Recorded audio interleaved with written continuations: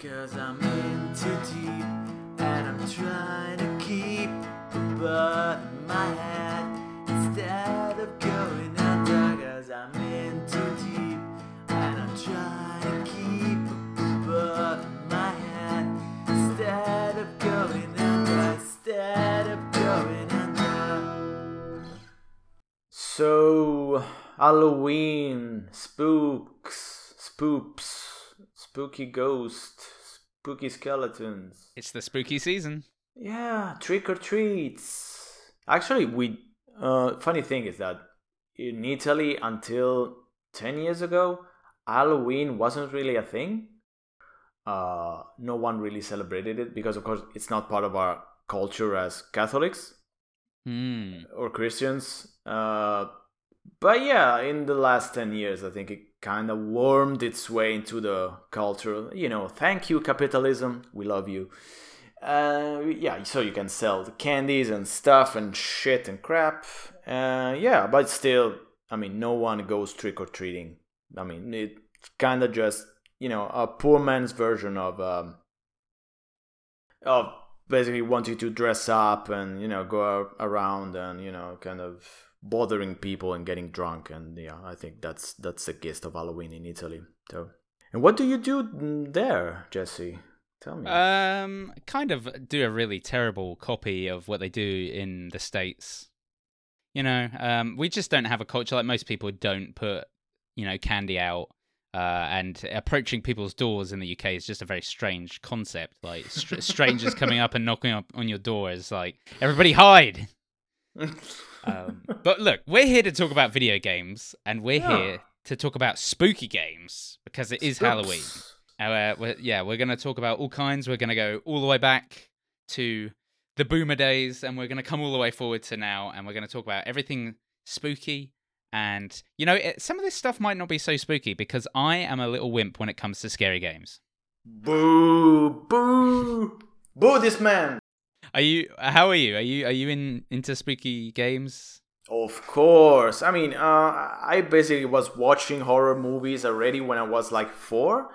Was really kind of my hobby when I was a child. So yeah, horror games were like my spaghetti and meatballs. No, we don't eat spaghetti and meatballs in Italy. People, we don't eat spaghetti and meat. So sorry, I was getting off topic there.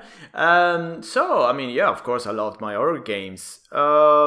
I didn't play that many of them because as a kid I didn't really have that much of a selection of horror games. But yeah, when I got the PlayStation, of course I got immediately into Resident Evil, and I really, really loved it from the first minute of that horrible introduction and the horrible acting and all of that Jill Sandwich good things.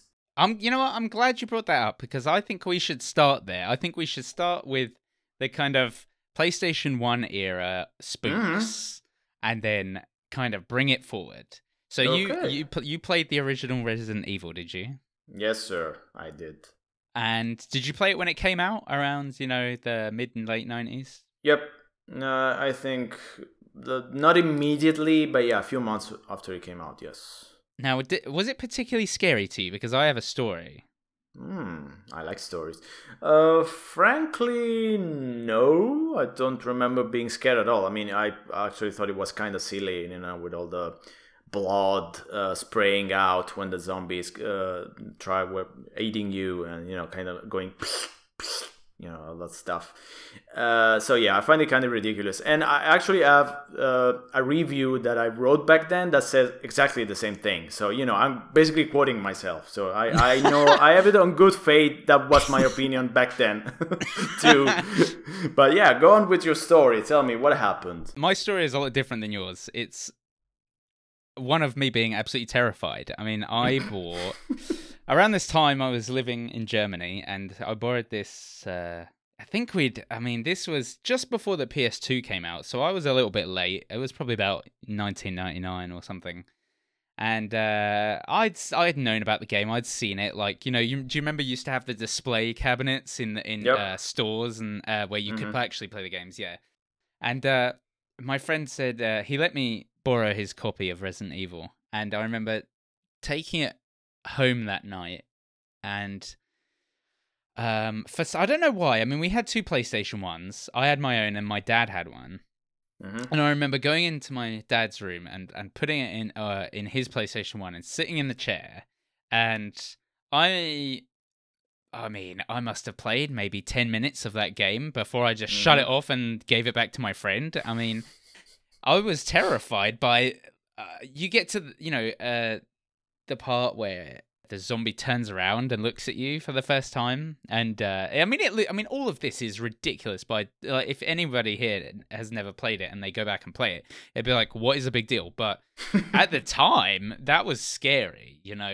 I mean, that said every boomer ever, right? But I don't know. That was terrifying, and remain terrified to this day. I mean, we'll talk about some of the more recent.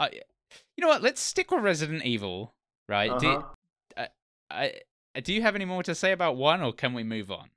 No, I think we can move on because now we're getting to the edgy stuff, to the stuff that way. If we actually had listeners, I would probably get some flack because I fucking hated Resident Evil 2, and I still can't get into it. I don't. I mean, from the exact single moment I remember that I put in the disc and I played it, I found it. I couldn't really get into it, and I was really let down because I mean I very much liked the first, and I thought I would have the same kind of fun, but I hated it, and that was basically my ticket out of the series, and I got back only later. But yeah, Really? I hate it, and yeah, and to this day, I mean I don't hate it because I don't have any more reasons, objective reason right now. But yeah, to this day, I haven't gone back. So Well, it's interesting because I have another Mhm. story about Resident Evil Oh 2. God. And I don't know if you can tell where this is going. Oh no. Now you're peeing in the pool. Oh, I'm no. definitely peeing in the pool. It's getting warm in here. Ah. So, do you remember demo discs? Mm, You know, Yep. it's the reason you Sure. used to buy video game magazines. Mm-hmm. And I think it was probably like an official PlayStation magazine of some kind. There's been various iterations over the years. Mm-hmm. And I got a demo disc with Resident Evil 2 in it, and I tried it again. I put Resident Evil 2 in, but this one was even more terrifying. But also not just terrifying, confusing, because you start off right in the middle of Raccoon City Mm-mm. as Leon Kennedy, and you have to work out where to go. And all I remember is these zombies shuffling out of basketball courts, going "Duh," trying to get me, and that quickly got turned off as well. But I mean, I have gone back and played the remakes and that now that I'm a big boy. But Oh. yeah, and I never played 3. Did you try 3? I think I tried it many years later, and I wasn't very much impressed. But by then I moved on to. I think I'd already played 4 by then. So yeah, I mean, 4 is what very much was my going back to the Resident Evil series, my ticket back. So 3 again kind of got lost in my hatred for 2. It kind of got some of the same hatred, even though again I don't have any clear reasons for not liking 3. So yeah, but yeah, I mean I barely played it. Have you played it? Did you get scared again? No, please, no. No. No. I learnt Okay. my lesson. I never Ugh. played 3.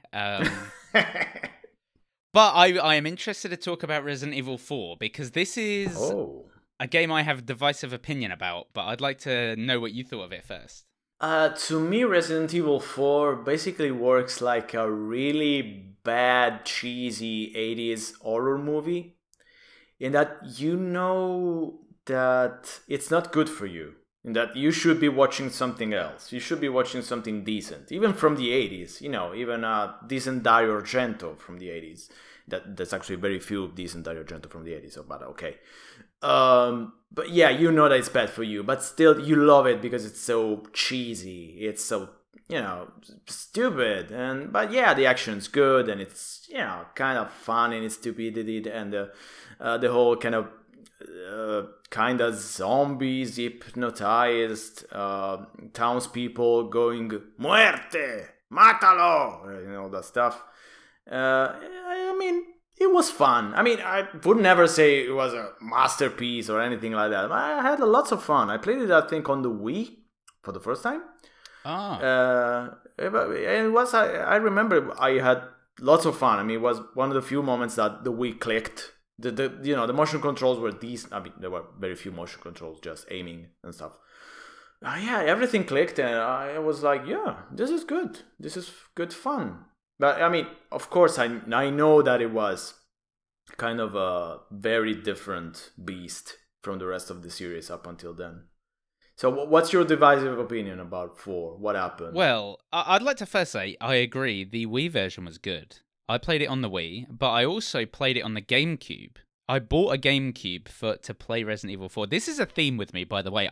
You know how people say, "Oh, I won't buy a console because it's not worth it." I will buy a console for one game, and then That's an expensive game. And then I'll be really bored with that console. But I bought the special edition Silver Resident Evil 4. I wish I still had it because those are worth some nice money. But now I sold it soon after because Nintendo has never really been my jam. I've tried to get into Nintendo. This is a tangent now, but you know what? Spooky, whatever. Mario Spooky. Nintendo sucks. Okay.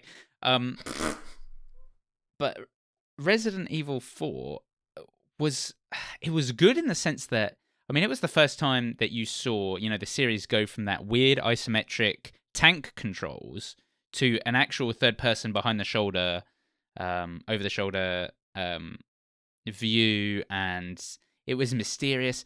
But a lot of people say it's the best game in the series, and I think it's one of the worst. Like, it's when Resident Evil started to get silly to me, because before that you had the T-virus, you had zombies, and you were like, wow, this is interesting. Then this one was strange. There's like, I mean, there's gonna be slight spoilers here, but there's that one point where you face the troll thing, and I was like, why am I fighting? I was a teenager, right? So I'm like, why am I fighting a troll? This is stupid. And then, like you say, it was so glum. Like, the whole environment, it was just like these little Spanish villages, grey, and the whole game is just grey, and it's about cultists, and I'm like, what have cultists got to do with the T-virus? Like, a lot of people take Resident Evil 4 out of context. Like, and yeah, it's objectively like a good mechanically a good game. But coming from the first 3 to this one, and you're like, why am I in Spain when Raccoon City happened? Why what is all this going on? Why is the president's daughter Ashley here? And it just was weird. And then, you get to the end and you find out there's that weird little baby guy inside of a big baby guy and inside of that monster thing. And I'm like, this is just very strange. So that's my opinion. It's a mechanically a good game. Doesn't feel like a Resident Evil game. And controversially, 5 and 6 I enjoyed quite a lot. Did you play those? I played 5. I played several hours, and I remember nothing about it. I mean, I vaguely know that it's set in Africa, and Chris is back. That's all I remember about it. I mean, I was really looking forward to it. I even bought the special edition and all that stuff that was full of crap anyway. Yeah, I was really looking forward to it, but I have to say it was kind of a letdown. I mean, still, I don't remember exactly why, because I think they try to use the same formula that they used in 4, but trying to make it good. And for me, it didn't work, because that formula in 4 worked because that game wasn't good to begin with. Because it worked because that game was cheesy, I think. So 5, being a lot more serious, even though it was basically the gameplay was similar. It wasn't the classic Resident Evil. It was more of the action stuff. Yeah, I mean, I kind of lost interest after a while. But again, I don't have any object reason to hate it. I mean, probably one day I will go back and play it. Resident Evil 6 I just skipped altogether. I don't know why. I just remember the whole giraffe kind of meme about the cover art, and that's basically all I remember about the game. So, but I probably think you've played them more than me. So yeah, see, 5 like I enjoyed 5 and I enjoyed 6, but I played them both co-op the first time through. And I think that's the big issue is if you play them alone, they're kind of boring because they're meant to be co-op. But it marks a really bad point in video games for me. Because I think this is the time, Resident Evil 5, about 2007, wasn't it? I think so, yes. It marked the time when, like, and we still see this, is that games cop out on actually being good to be fun with friends. And one of my biggest bugbears is, you know how people will say I can't think of any off the top of my head, but they'll think, oh, like Among Us and that. They're like, oh, it's hilarious. No, what's hilarious is you and your friends. The game is very boring and actually hasn't done anything. Now, this is not I've never played Among Us, but I'm using it as an example, like these multiplayer games that you create your own fun in, like GTA 5 multiplayer, right? Like, you need other people to make that fun. Then that thing is still going. It should have been dead. Kill GTA 5 multiplayer. Okay, that's what I'm saying. But it's, and that's what the Resident Evil 5 was to me. It's like, yeah, it's great if you've got a hilarious friend with you and that you're screaming about the guy's about to chainsaw your head off. But, on your own, you're like, oh, the AI sucks. And then I got my head chainsawed off. But let's move on to 7 and 8. Like, have you played these the recent? Like, what do you think? On this one, I think I basically already clocked out from the series altogether. And again, I don't have any objective reason to say because I like horror games, so I should be interested in the Resident Evil series. But somehow it has lost my interest at some point after 5, and I think it never piqued my interest again.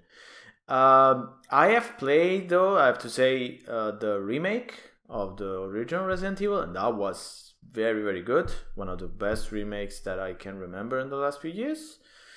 I think I have it still on PS4, I guess. Yes, I think so. Okay. But yeah, that was very well done. And probably I should play the remake of Resident Evil 2 as well someday, because maybe that could change my mind about it. Definitely, you should, because it is good. I've played it. Okay, so that's something that I am, basically just promising myself in public, on record, on tape, that I'm going to play the remake of Resident Evil 2. That I promise. But yeah, I don't make any more promises except that, because I'm pretty sure that I won't play 7 or 8 or 6 ever, probably. I think you should try 7 and 8 because they're very different. Okay. I reviewed 8 and I played some 7. And they go back to that original formula of finding keys to open new areas. And there's no kind of weirdness. They're good games. I think you should try 8. I think you should give 8 a try. I mean, it continues from 7, but it's not that important, really. Yeah, I think you should. But why don't we cover one more big series before we kind of discuss some of the newer stuff we've been playing? I want to talk about Silent Hill. Have you ever played Silent Hill? I have, but I would be really lying to say I am a big fan, or that I'm actually familiar with the series at all. I mean, I think the only one I've played extensively is Silent Hill 2. That's the one I'm familiar with. And my problem with Silent Hill 2 was that, again, at some point I find it to be very repetitive. I just didn't like the idea of trying to just going around this fog-filled city and trying to find something to do and trying to find what the fuck have I missed, what items I don't have, what puzzles do I have to solve. And yeah, I mean, after like 15 hours of doing that, it just got to a point that I just said, you know what, that's enough for me. And and again, I never went back again. So that's my great Silent Hill experience. So the floor is all yours. So tell me, why should I care about Silent Hill? Oh, you shouldn't. You shouldn't.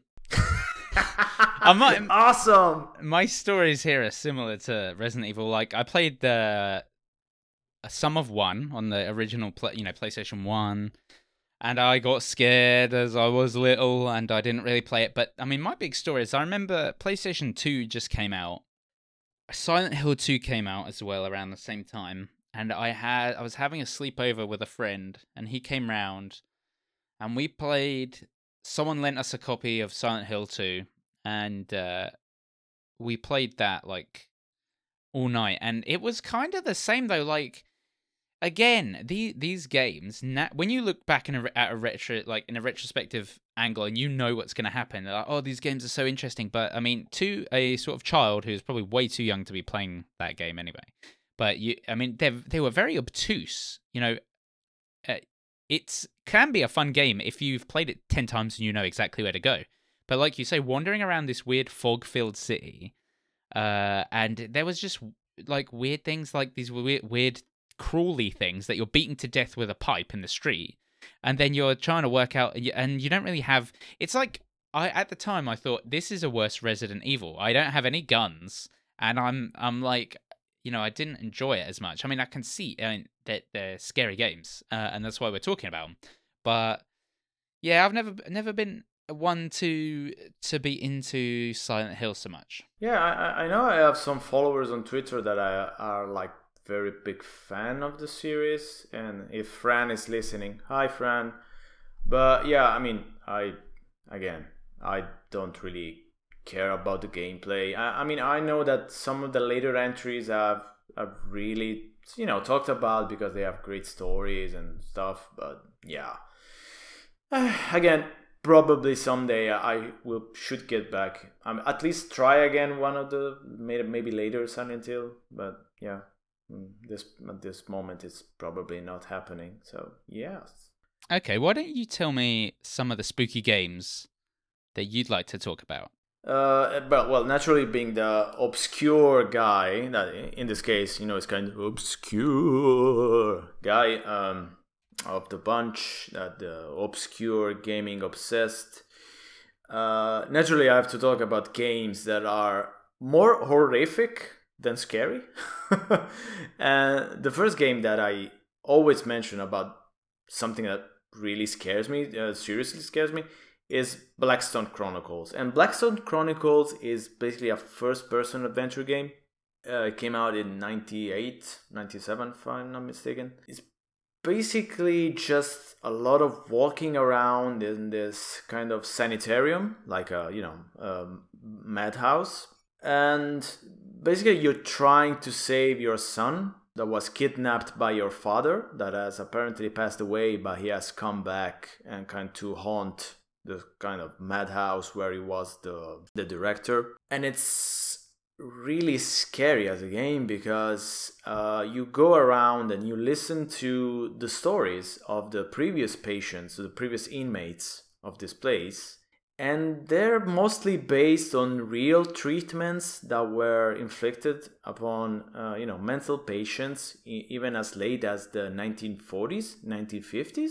And they're these stories are fucking scary. I mean, they're terrible. That even the very inhumane treatments. So yeah, there's all kinds of nasty stuff. I mean, it's all just text. Nothing is ever shown. Really? That's what's beautiful about it. I mean, I would say that it's really scary because it's really effective in what it's trying to convey to the player. But again, it's mostly just text and voiceovers. There's very, very, very little things shown. I mean, of course, there's the rooms where the treatments were carried out, but again, they're just empty rooms. There's nothing in them. There's no one. So you don't see anything. I mean, doing a kind of comparison with a recent game that basically talks about the same thing, which is The Town of Light, which is the Italian game, again, based in an abandoned madhouse in Volterra. And that shows a bit of the things that were going on. You got some kind of like comic book cutscenes where you see a bit of, the very terrible treatments that were going on at the time in the 50s and 40s. But yeah, in Blackstone Chronicles, you don't see anything. You only get told what happened. And I think that's why it works so well, because it's Really good voiceovers, really good voice acting, and it's really well written. And strangely enough, it's based on a book, and the book sucks, which was kind of a very strange thing for a video game, being based on a book and it being actually better than the book it's based on. But yeah, I read the book and it's kind of 80s schlock, maybe early 90s schlock. I mean, it's fine, but it's basically third-rate Stephen King stuff. But the game is pretty good. I mean, I loved it. And it's, again, one of these games that I think it's pretty hard to find. But yeah, it's a shame because it was really, really well done.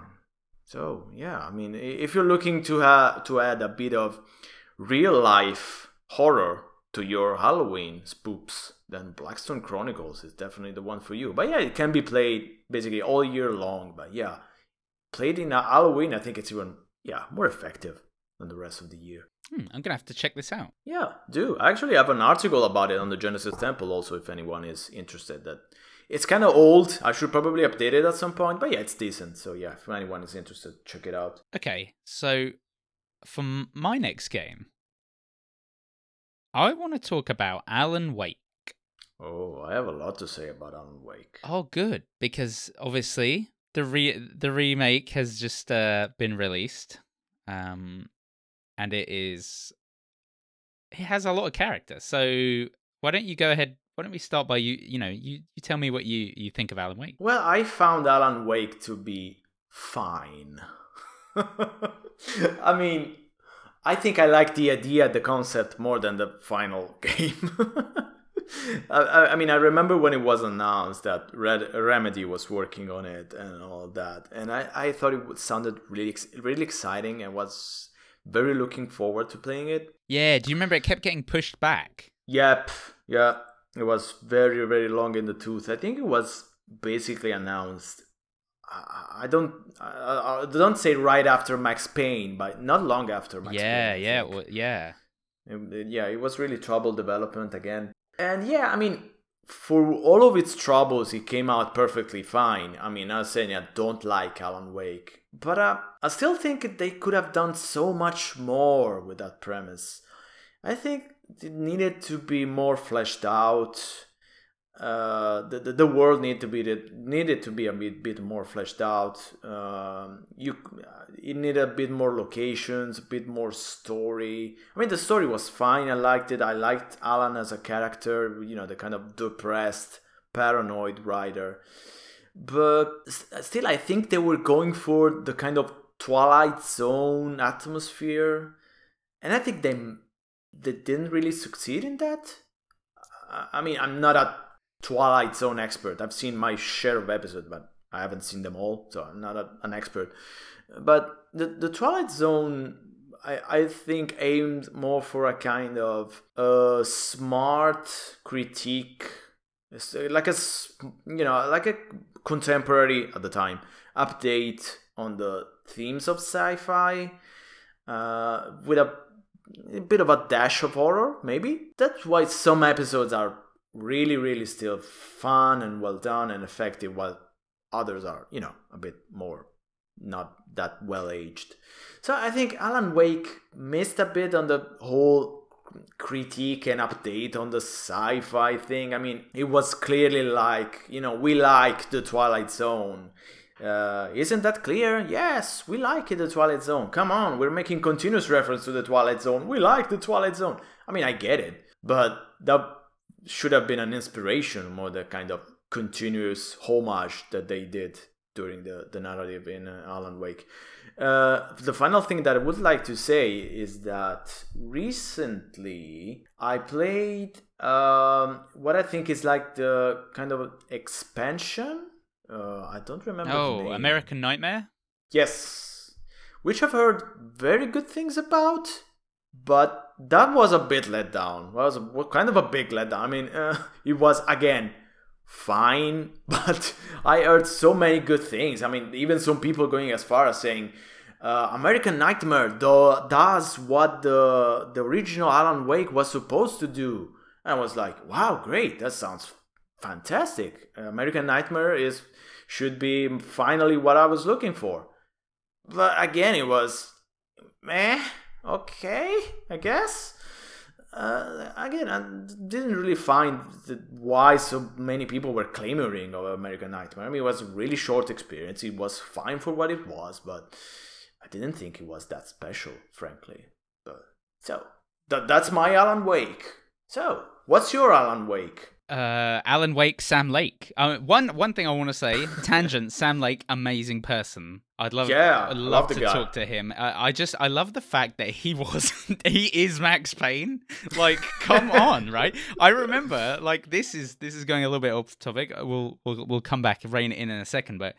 You know, I remember playing Max Payne like 20 years ago, and I remember that like reading PC Gamer, and they had an interview with him, and I've still got the copy of it, and it says like they're talking, and he's like, yeah, we have a tiny Remedy is a tiny team, and Sam has to do all the like mocap or whatever, the modeling, whatever they did back then, and we it was such a small team, we just modeled it after Sam, and now Remedy is this huge thing, everyone loves them, but it's just I'd love to talk to Sam Lake about that. So, you know, if you're listening to this episode, go tweet Sam Lake and get him on the show. Yes. As far as Alan Wake, I kind of agree. Like, I like the game, but when I played it when it came out, it was very much it was very different to what I thought it was going to be. It felt really. I don't know what the term is. It felt very unfocused, is what I will say. It feels very Stephen King. It feels the Pacific Northwest setting is like some of the best for spooky stuff. Like going back to Twin Peaks, you know, that kind of Washington State, Oregon kind of setting is really good. But it felt weird because then when you started to unravel the story, and you're like, oh. This isn't what I thought it was. This is kind of, you know, it's kind of Stephen King-y, and you're like, but then you're like, oh, it went a little bit too weird and a little bit too Twin Peaks. It kind of went second season of Twin Peaks, you know. What I do want to end by saying is, if you have a chance, and if anybody is listening, they need to go and look up the original Alan Wake character, and then look up the remake Alan Wake character, because he's got fat. What did they do to him? Yeah, I've seen that. It doesn't look at all. It looks like Alan Wake from Los Angeles, and he's had loads of plastic surgery. He's all shiny, his cheekbones are really wide. Sam Lake, goddamn. Sam Lake, I want an answer about Alan Wake. Why does he look like that?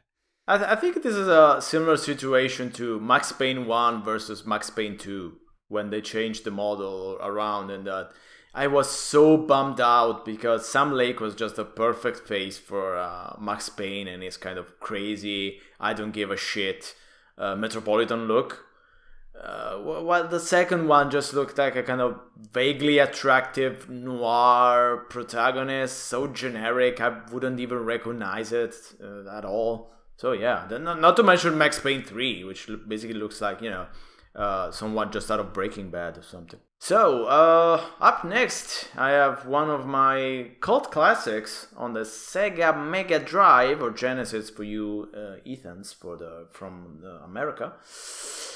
And it's Haunting, featuring Poltergeist, which already, you know, the name Poltergeist should give you kind of an idea of what we're talking about. We're talking about the 90s. We're talking about rad cool and all that good shit. Yeah, basically, Haunting was developed by the guys behind Rampart and Paperboy. Two kind of small classics. Yeah, from the arcade. Paperboy was good. Yeah.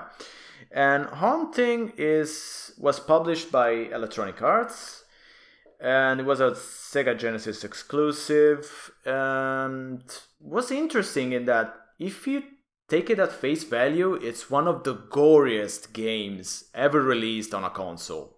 At least back then, of course. I mean, I think at least recent times it was one of the goriest games around. Because basically what you do in the game, you're a ghost, and you were killed because this mafioso guy basically just bought this company that produces skateboards, and he uses all kind of third-rate parts to build skateboards to save on money because it's a cheapskate. Cheapskate. And naturally, our main guy, the Polter guy, who apparently didn't have a name when he was alive, he was just called Guy, I guess. He died because he fell because of the skateboard that malfunctioned. And so now he's out for revenge. So he wants to scare all of the members of the... I don't remember the name. It's called, of course, it's an Italian name of the family. It's got the Graffini, something like that family.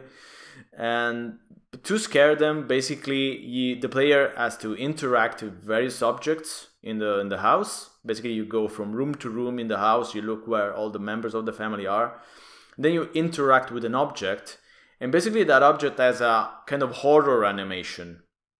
So, for example, the sofa comes alive, and it has a mouth, and it tries to eat the member of the family. Or, for example, you interact with the carpet, and the carpet gets all bloody, and or maybe the toilet. There's a hand that comes out of the toilet. But again, it's all illusions, so they can kind of get away with that. It's very gory, but it's not real. It's just illusions. But yeah, but taking at face value, there's a lot of blood and gore, really. There's a lot of guts, there's a lot of blood, and butcher knives, bloody butcher knives raining around. Yeah, it's good fun.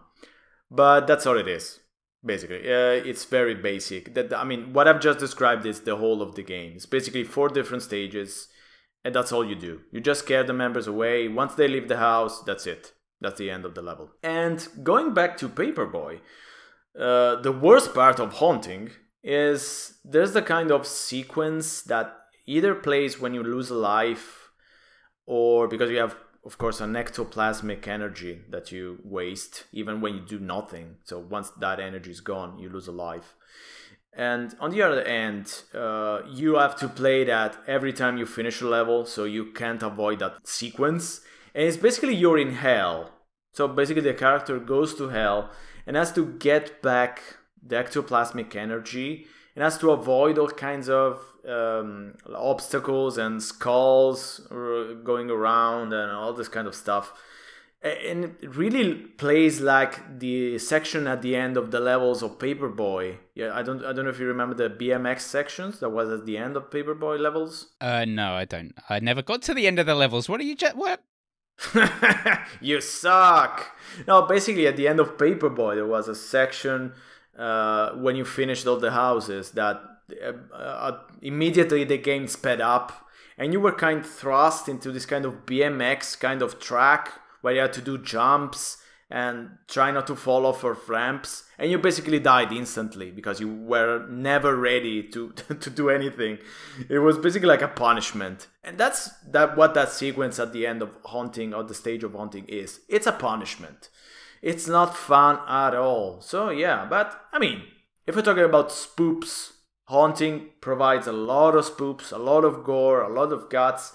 It's kind of a small cult classic, but yeah, if you have half an hour to spare, an hour, Haunting is good fun. Look it up. It's great. There has been a theme here so far, and that theme is that we have a lot of controversial opinions of Resident Evil and Silent Hill. Hashtag edgy. Yeah, and I want to talk about a game that people have said is bad, but I think is really good, and I happen to know Jim Sterling thinks this is good, whatever that means to you. But it's The Sinking City.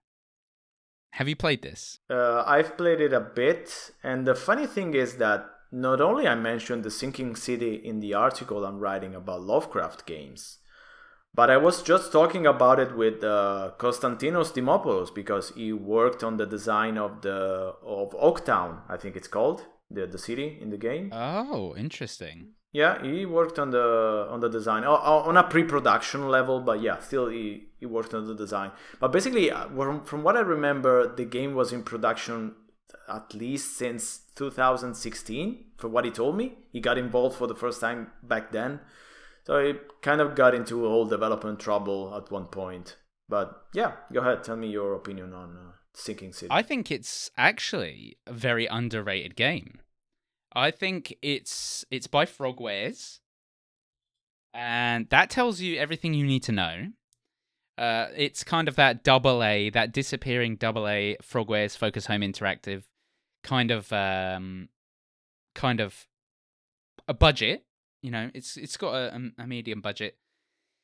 Yeah, the combat is meh and stuff like that. But if you are genuinely into Lovecraft, this is probably one of the best Lovecraft games out there, despite not actually being about Lovecraft. Like, a Lovecraft open world game, and the thing it does best is that the world and the characters. Like, you will find clues, and without holding your hand, you have to go around and find out.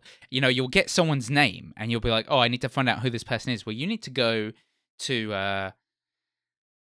the records office and look that person up, and then you might find out they've are a criminal, and then you have to go to the police station and cross-reference it. And there's a lot of it's a great detective game. If you like detective games set in a Lovecraft world, I think it's great. It's really good. I really enjoyed playing it, and it held my attention, and I don't know why it's got such bad reviews. Yes, it's a little bit janky, and there's people fall through the floor. I don't know. It's a good game. Yeah, I played it very little again, so I'm not going to say any opinion about it as a whole. But I thought that the world design was okay, that they could have done a little bit more with the whole Lovecraftian thing, and I think also more or less Konstantinos agreed. But yeah, I still think it looked to be a pretty decent game anyway. I mean, it wasn't bad at all. I mean, its companion, which was basically Call of Cthulhu, which was what they were working on, Frogwares, initially, from what I understand. And then it got shifted to Cyanide. Call of Cthulhu has a lot of problems. It does some things right, like the atmosphere. And now, just to clarify, we're talking about the new Call of Cthulhu published by Focus Home Interactive, right? We're talking about 2018 Call of Cthulhu. Right, okay. Not the Dark Corners of the Earth. No. Okay. That's another thing altogether. We will get to that later, actually. I mean, Call of Cthulhu, again, has several issues. There's many things that don't make sense, really, from a design standpoint and a story standpoint. But yeah, again, it does atmosphere pretty good. The gruff protagonist, alcoholic, desperate kind of shtick I liked. And the voice actor is fantastic. But yeah, there's not much else that I can say positively about Call of Cthulhu. I mean, I wrote a whole article about it, which probably means that I'm sorry that I can say anything more positive about it. But still, yeah, I mean, it probably needed, a bit less trouble. Let's say that, let's say that as it is. It needed to be a bit more streamlined in its development history. Well, it had a lot of problems, and it ended up a bit of a mess in the end, but yeah. And I would now go on a very, very short rant about Friday the 13th. But I don't really have much to say about Friday the 13th. I would just like to say this, that many people remember the NES version of the Friday the 13th game, which was, reviewed by many people, and everyone loves their purple villain, their purple clad villain that, they even did the action figure, which was, I think it was great. Actually, if you call me Jason in purple, looks pretty great. But yeah, the NES version of Friday the 13th was, not very good. Let's leave it at that. The Commodore 64 version of Friday the 13th is a different game altogether. It still sucks, but it's an interesting kind of suckage, in that it's a really free-form kind of game. It's kind of sandboxy, almost at times, in that basically you can... I mean, the gist of the game is that you have to find out who among your friends is actually Jason, and you have to expose the guy and kill him, or her, actually. So, pretty standard stuff. I mean, for the Commodore 64, it was pretty advanced, but standard stuff. But what's great about it is that you can kill anyone you want. Freely. So you can basically be a more efficient serial killer than Jason himself in the game. And I thought this was great. I mean, it turns into a kind of really random fun and mess of things that you can just go around and dispose of anyone that you don't like by axing their heads in, bashing their heads in with a machete. So yeah, it's good fun. So if you have to try one Friday the 13th game, if you really have to do that to yourself, the Commodore 64 game at least warrants a laugh. And also, it has the fucking scariest sound effects ever. When you kill someone, or I think someone is killed off screen by Jason, they go into this kind of high-pitched synthesized scream on the Commodore 64, and I think if I had actually played that as a kid and heard that scream, I would have fucking shit my pants, because that thing is scary. I mean, I was always more scared by sound than vision, so yeah, that would have been probably a fantastic reason to piss my pants, the scream. Maybe if I find the scream, I will feature it right now in the audio. So I'm gonna quickly touch on a VR game to spice it up a little bit, and that is Walking Dead Saints and Sinners. Have you heard of this? Do you know anything about this? Absolutely not. I'm in the dark. I'm alone in the dark. Oh, the Halloween! See. We haven't even talked about Alone in the Dark, but I've never played them, so. I have, but I don't know if I want to go on a tirade about Alone in the Dark. We're already 50 minutes in. So. Okay, Sure. Walking Dead Saints and Sinners. It's a VR game. It's on Quest and PSVR and Rift and all that good stuff. And basically, it puts you in the comic book Walking Dead world. And it has a comic book style, and it's first person, and you turn up in New Orleans, and basically, there's a story that I won't go into, but you get to explore each section of New Orleans, and, it's lauded as being like one of the best proper VR games. Like, it's an actual 20-hour long VR game, and you have to you make your base on this yellow school bus, and you can upgrade your weapons and upgrade the bus, and you basically talk to people on the radio, and you go out and do missions, and you choose what you go out and do, and you have to collect items and scrap and craft new weapons and all of this stuff. But it's really good because the more you kind of go, and the more when you go into an area, there's bad guys, and not just zombies. There's other factions, and you might be tasked with go into this house and get this item, and you actually have to pull your map out. You're actually looking around, right?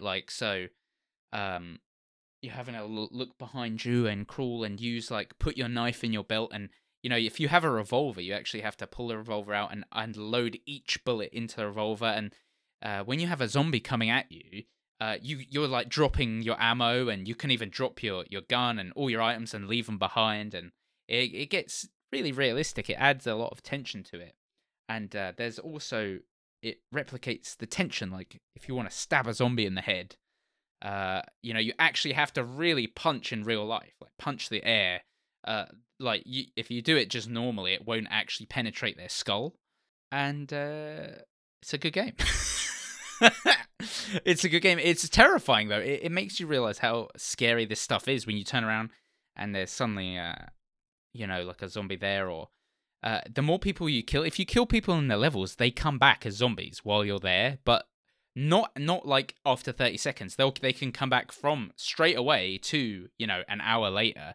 But the more you go through levels and kill people, the more you're adding to your own problem of creating more zombies. And it's very interesting, and I would recommend anyone who is into VR to check that out. So I actually wanted to talk about some other stuff, but time is running out, so maybe I should go on the Alone in the Dark rant. So I will get that out of the way, and then we can talk about Strangeland. So, Alone in the Dark. Alone in the Dark, the original trilogy that basically lasted from 1993 to 1995, if I remember correctly, is kind of a mixed bag. And by kind of a mixed bag, I mean that it's crap. But let me go in order. The first Alone in the Dark is still okay, I think. The atmosphere is great because it's one of those games that takes inspiration from Lovecraft, but doesn't just copy and paste his stories. So he takes some elements, but does some good, interesting things with them. But again, it's not very well aged. It has this kind of tank controls that are kind of the worst kind of tech. I mean, they're kind of the original Resident Evil tank controls, but even worse than that. And of course, the polygonal models have aged quite poorly, of course. But yeah, the backgrounds are well done. And the introduction is great. I mean, just today I was talking about it with Konstantinos, and he said that he showed the introduction to the original Alone in the Dark to his students. We're talking about, 18 years old, 20 years old, young people, and they liked it a lot. So it means that, they did something right in that intro to the original Alone in the Dark. Alone in the Dark 2 and 3, I think, basically suck. They're barely order games at all. I mean, 3 is a Western kind of game. 2 is all kinds of things with ships and pirates and gangsters and no, I never liked either of them. And especially Alone in the Dark 2 begins with a fucking impossible sections where you're basically defenseless. It's basically Resident Evil 2 but on hardcore mode. Oh no. Imagine that. So, but you could thrust into this situation where you're basically almost defenseless and everyone is shooting at you. And that's the first fucking scene in the game. I mean, what the hell are you thinking? Or how can you begin a game with something like that? Jesus Christ. So, anyway, that's the original trilogy. The New Nightmare was kind of a reboot of the series. Yeah, is this the one that was in the city and it got those terrible reviews? That's the second reboot. Okay. I'll get to that. Oh god, it's getting I'll get to that because that one was woo, my god. So the New Nightmare was basically kind of Infogrames trying to imitate Resident Evil. So they kind of rebooted the story, again featuring Edward Carnby from the original trilogy, but he was basically another guy, even though, that's the same name. But they would do that again for the third reboot. So yeah, apparently they really like the game Edward Carnby, even though nobody cares about Edward Carnby. I mean, it's not like we have the Edward Carnby fan club that are going to kill themselves if he isn't featured anymore in Alone in the Dark titles in the future. So, okay, whatever. The New Nightmare is fine. I mean, as a Resident Evil clone, it's nothing special. But yeah, they took some right inspirations. At least it went back to being horror, which is something that for some reason they gave up on pretty soon. Even though, I mean, come on, it's called Alone in the Dark and it's not a horror game? What? So yeah, I mean, the New Nightmare is fine. So now we get to the third reboot, the second reboot actually, which is called again Alone in the Dark. And that was a hot mess. My god, I mean, I think I've rarely seen a game that bugged. At least that I played myself. I mean, I've played games that people said that were very bugged, and yeah, I found some bugs, but I didn't find it to be so ridiculous. I mean, I even played Big Rigs Over the Road Racing. Come on. And wow, Alone in the Dark 2007-8. My god, the worst kind of bugs that I've ever seen. It made everything so fucking ridiculous. I mean, I remember one sequence where you're in the car and you have to kind of like run away from this presence that's like, destroying the streets of something. Now, I don't remember exactly. And I remember once it got so bugged that my car was launched into the universe, into the air, and then it went back and started bouncing around. It was the funniest shit I've ever seen. I mean, it would be all over my social media if I had social media back then. I didn't record it. But yeah, that game was a mess. My god, it was I mean, terrible in all. I mean, the new kind of emo Edward Carnby, kind of depressed Edward Carnby was a terrible idea. The plot was nonsensical. The gameplay was crap. Yeah.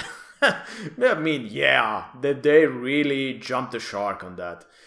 I think they did some kind of, again, kind of expansion thing also. I think there's kind of a title after that, which should be more decent, but I've never played that, so I'm not sure what happened there. But have you played the second reboot?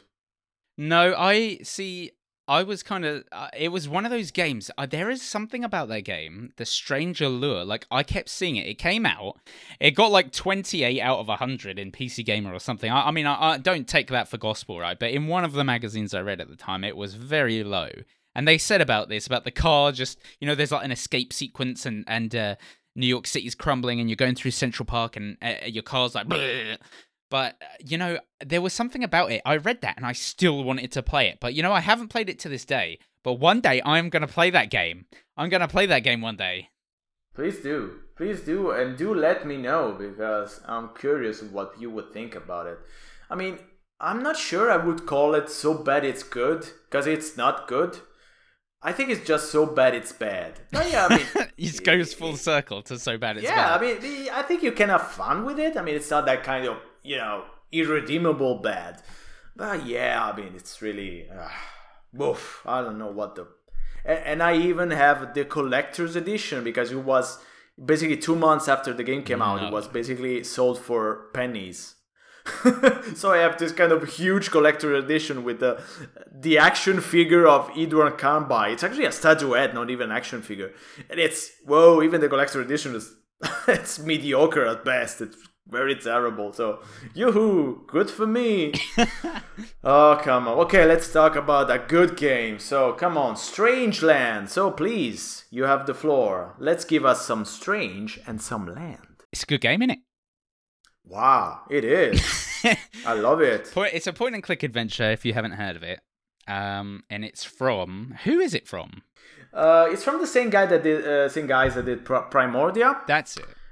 Yeah, and it's basically three guys. That's one that does the graphics, one that does the music, and one that does all the design and writing. And the design and writing is done by Mark Yohalem, which was my first guest on the Genesis Temple podcast, actually, by random chance, because I didn't have a podcast back then. But yeah, I mean, James Panos did the graphics. Yes, I don't remember. Sorry, the name of the guy who did the music, but yes, it's just 3 people. Yeah, they did some pretty great work. What do you think? I think they did. But before we get too deep into the actual game, so it's published by Wadjet Eye Games, right? Yep. Which. Okay, so I'm going to admit here that is it Dave Gilbert that is Wadjet Eye Games? Yes. Right, so I thought for the longest time Dave Gilbert was Ron Gilbert's brother. Right? And I'm going to admit that, because if they ever listen to this, they're going to have a good chuckle.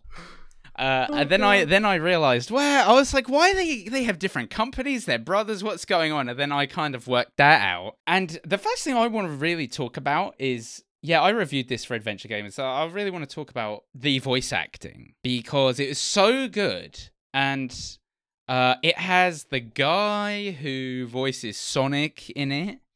The modern Sonic guy. I forget his name. It has Ivy Dupler. I don't know how you pronounce her name. I'm guessing that.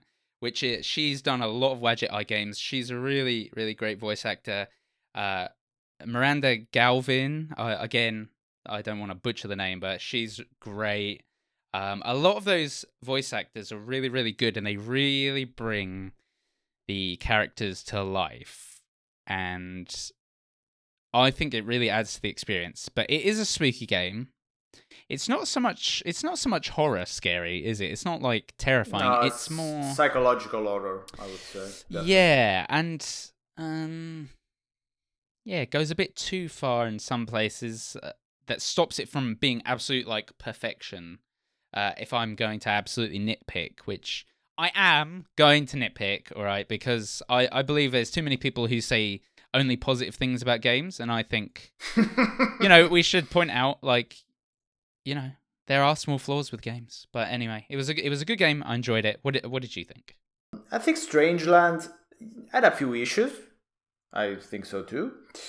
A couple of the puzzles left me a bit scratching my head when I read the solution. But yeah, I mean, they put in a hint system, so bless them for that. But yeah, I mean, the psychological horror element was really interesting in that Mark put a lot of love and attention and care into the design.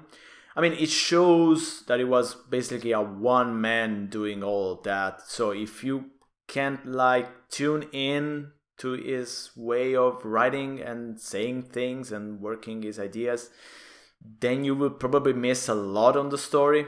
So what I would actually recommend to anyone that is listening and wants to play Strangeland, after you played it, you go back and listen to the commentary, which is really well done. It's really long as well, so it takes some time to listen to it.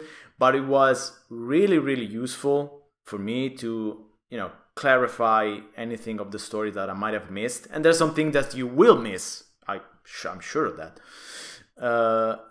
But yeah, I mean, it was pretty, very, very, very useful. I mean, maybe some people would say, oh, but if you need an explanation to understand all of the story elements, then maybe that story wasn't very well written.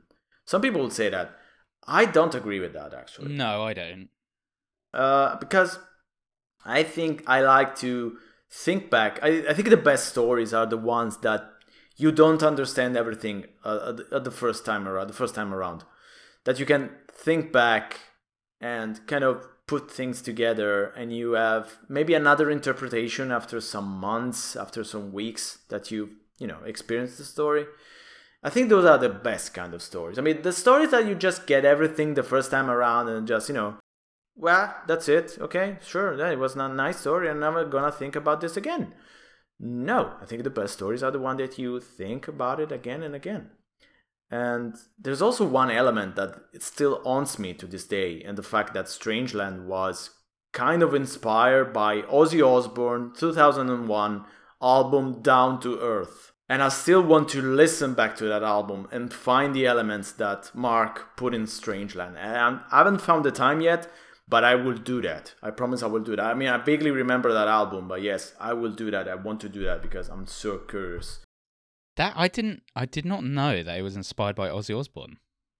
Yeah, that's what happens when you listen to the commentary. Well, yeah.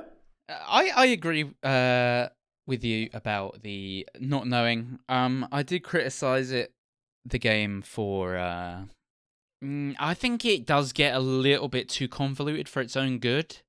I don't think everything needs to be explained, but I think at some points it gets bogged down, and then you lose track of what is kind of happening, and not in a good, like David Lynch way. Like this. You should kind of understand what I'm doing here, but now I actually have no idea why I even care.